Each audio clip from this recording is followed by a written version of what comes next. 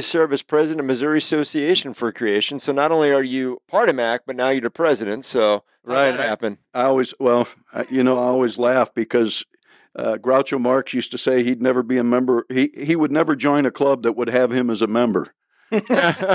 Somehow I got to be president of MAC. Yeah.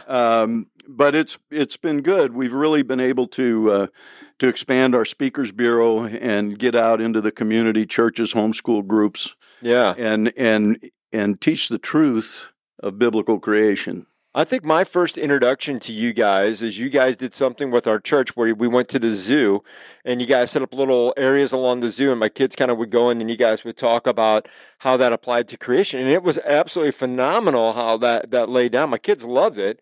And it was experiencing a zoo and animals, but then taking that twist and giving it, okay, here's how this all came about. And I learned some things. I mean, I've been to Bible college, done a lot of things, and yet I feel like I'm always a sponge when I'm around you guys because I'm always picking up one more thing.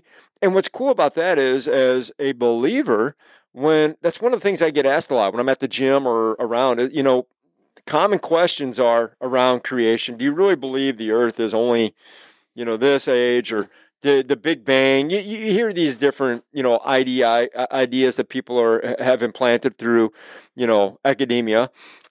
Or in my other passion, I know Scott's very passionate about creationism, so this is going to be a fun discussion. Okay, cool. And I'm big on Marv. You're my man.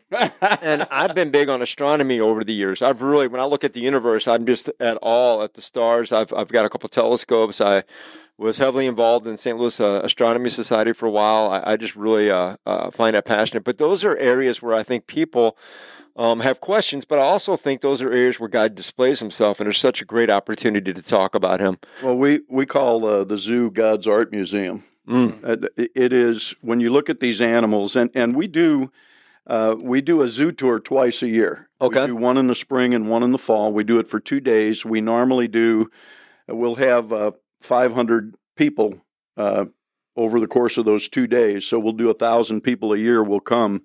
Awesome. To the zoo day, but essentially what we do is we'll have 7 speakers at 7 different animals, and then as groups come around, we tell them the awesome way that God created each one, and every animal is so amazing. Yeah. And I mean, the one I talk about a lot is the giraffe, because people don't think about. Hey, thanks for watching this short with us today. And if you like it, check out our full episodes on our channel and website. We'll put those in the links below. And as always, Scott, like and subscribe. Or subscribe and then like. Whatever order you want, really. Whatever order you like. Yeah. Thanks.